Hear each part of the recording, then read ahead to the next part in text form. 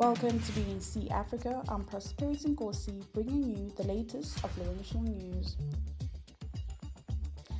Former Public Protector's legal advisor and former ministerial advisor Paul Ngobeni is not permitted to render any legal services in South Africa as he is not registered as a legal practitioner.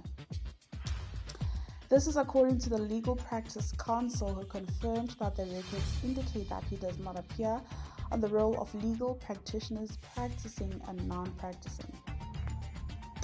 Putco bosses will be on the road again after employees accepted a wage offer and are expected to resume their duties following a 13-day unprotected strike. Workers demanded a 6% wage increase and payback for bonuses since 2020. But Putco applied for a partial exemption and offered the drivers a 3% increase instead. There's still 47.3 billion rand in unclaimed retirement funds in South Africa, but there are also people who use that fact to run scams, warns the Actuarial Society of South Africa. Parliament's Joint Standing Committee on Intelligence has cleared Deputy State Security Minister Zizi Godwa of involvement in covering up the robbery at President Cyril Ramaphosa's game farm.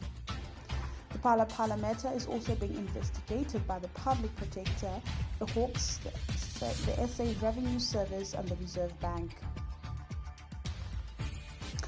Little under a month after winning the South African Music Award Summer, gospel sensation Philani Maphari has been stripped of her award in a shocking twist on Tuesday evening. The Summers confirmed that Maphari's win for the Best Contemporary Faith Album has been withdrawn.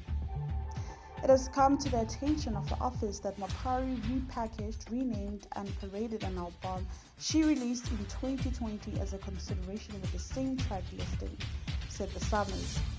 The win in the category will now be handed out to King Music. Thank you for listening to BNC Africa. I am Nkosi.